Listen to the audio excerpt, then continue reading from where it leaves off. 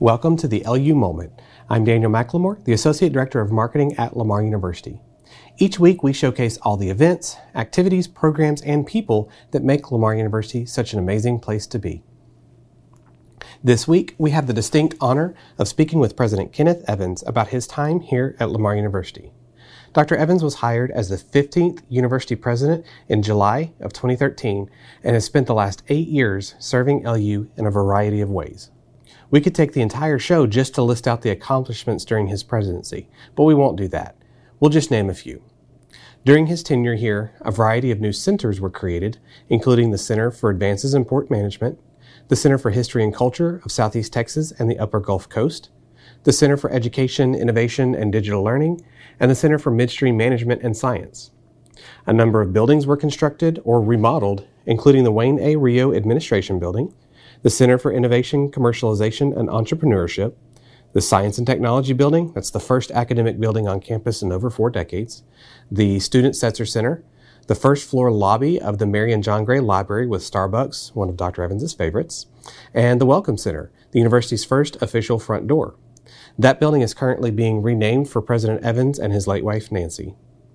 And speaking of Nancy, she and President Evans saw a need in the community and formed the Greater South Park Neighborhood Coalition, the LU Public Art Committee, as well as the NEST Innovative Learning Labs at several area elementary schools.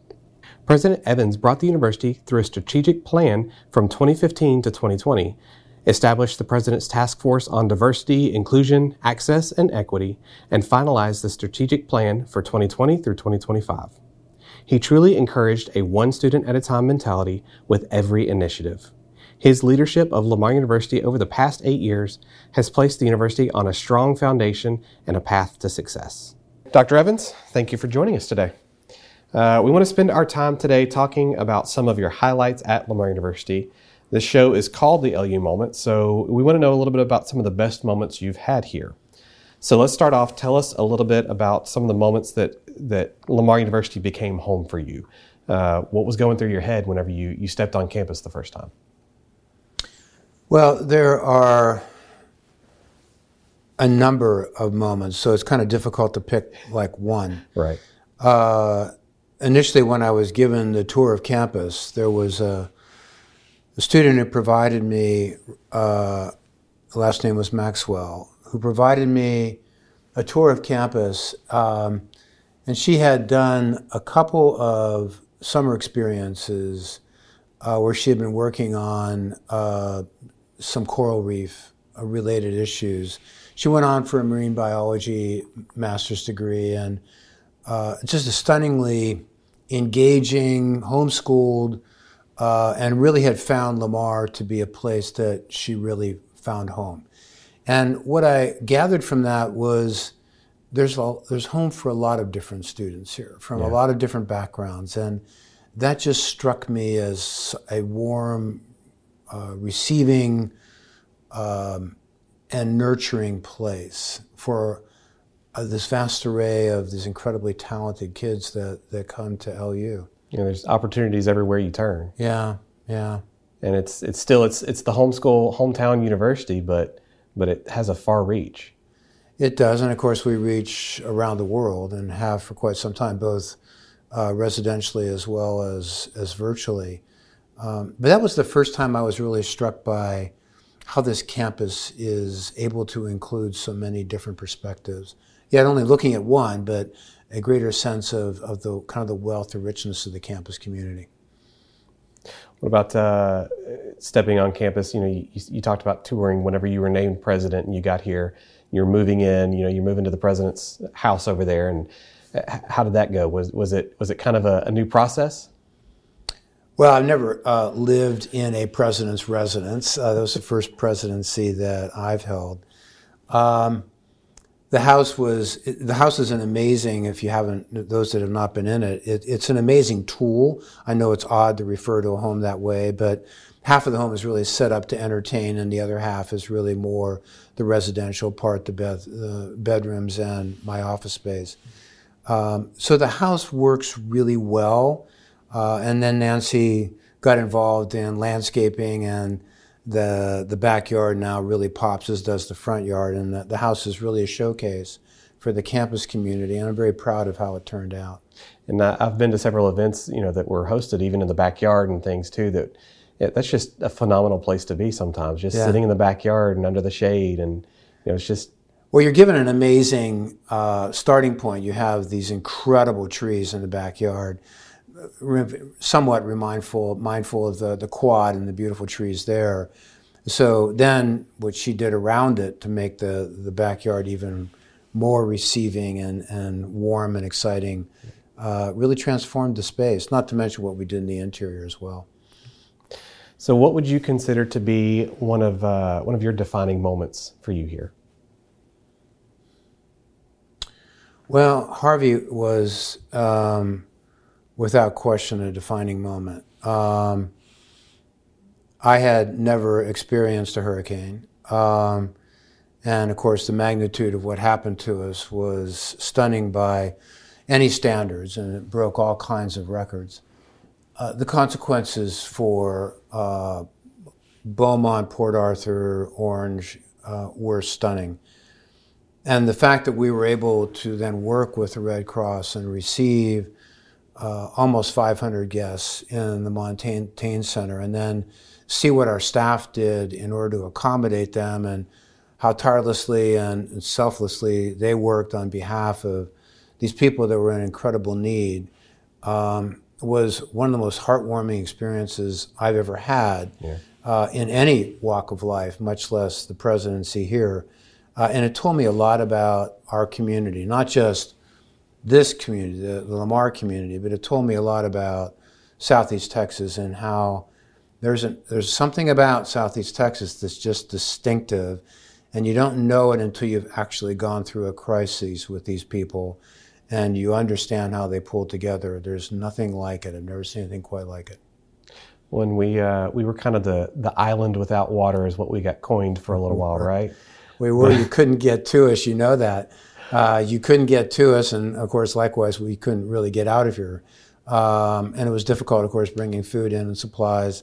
But somehow, people find a solution to all of that. And our students were marvelous in the way they handled it. We had a number of them basically trapped here because we couldn't get out. Most of them had left, but there were a few that remained.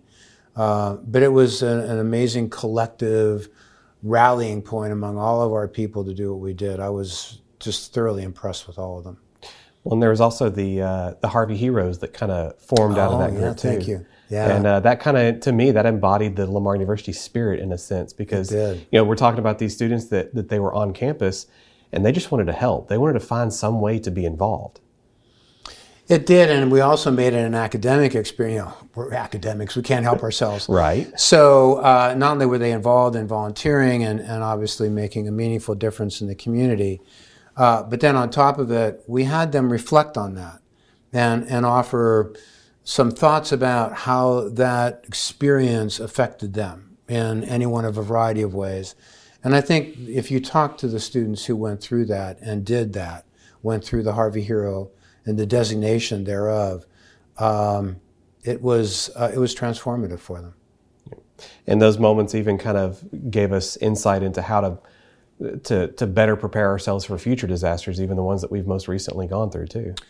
Well, and the outcome of that is that, unfortunately, when you do crises, as many times as we do, you actually get good at managing them, or at least managing responses to them. The real question is how do you prepare to be resilient on the front end to minimize the consequences of what a crisis can do to you?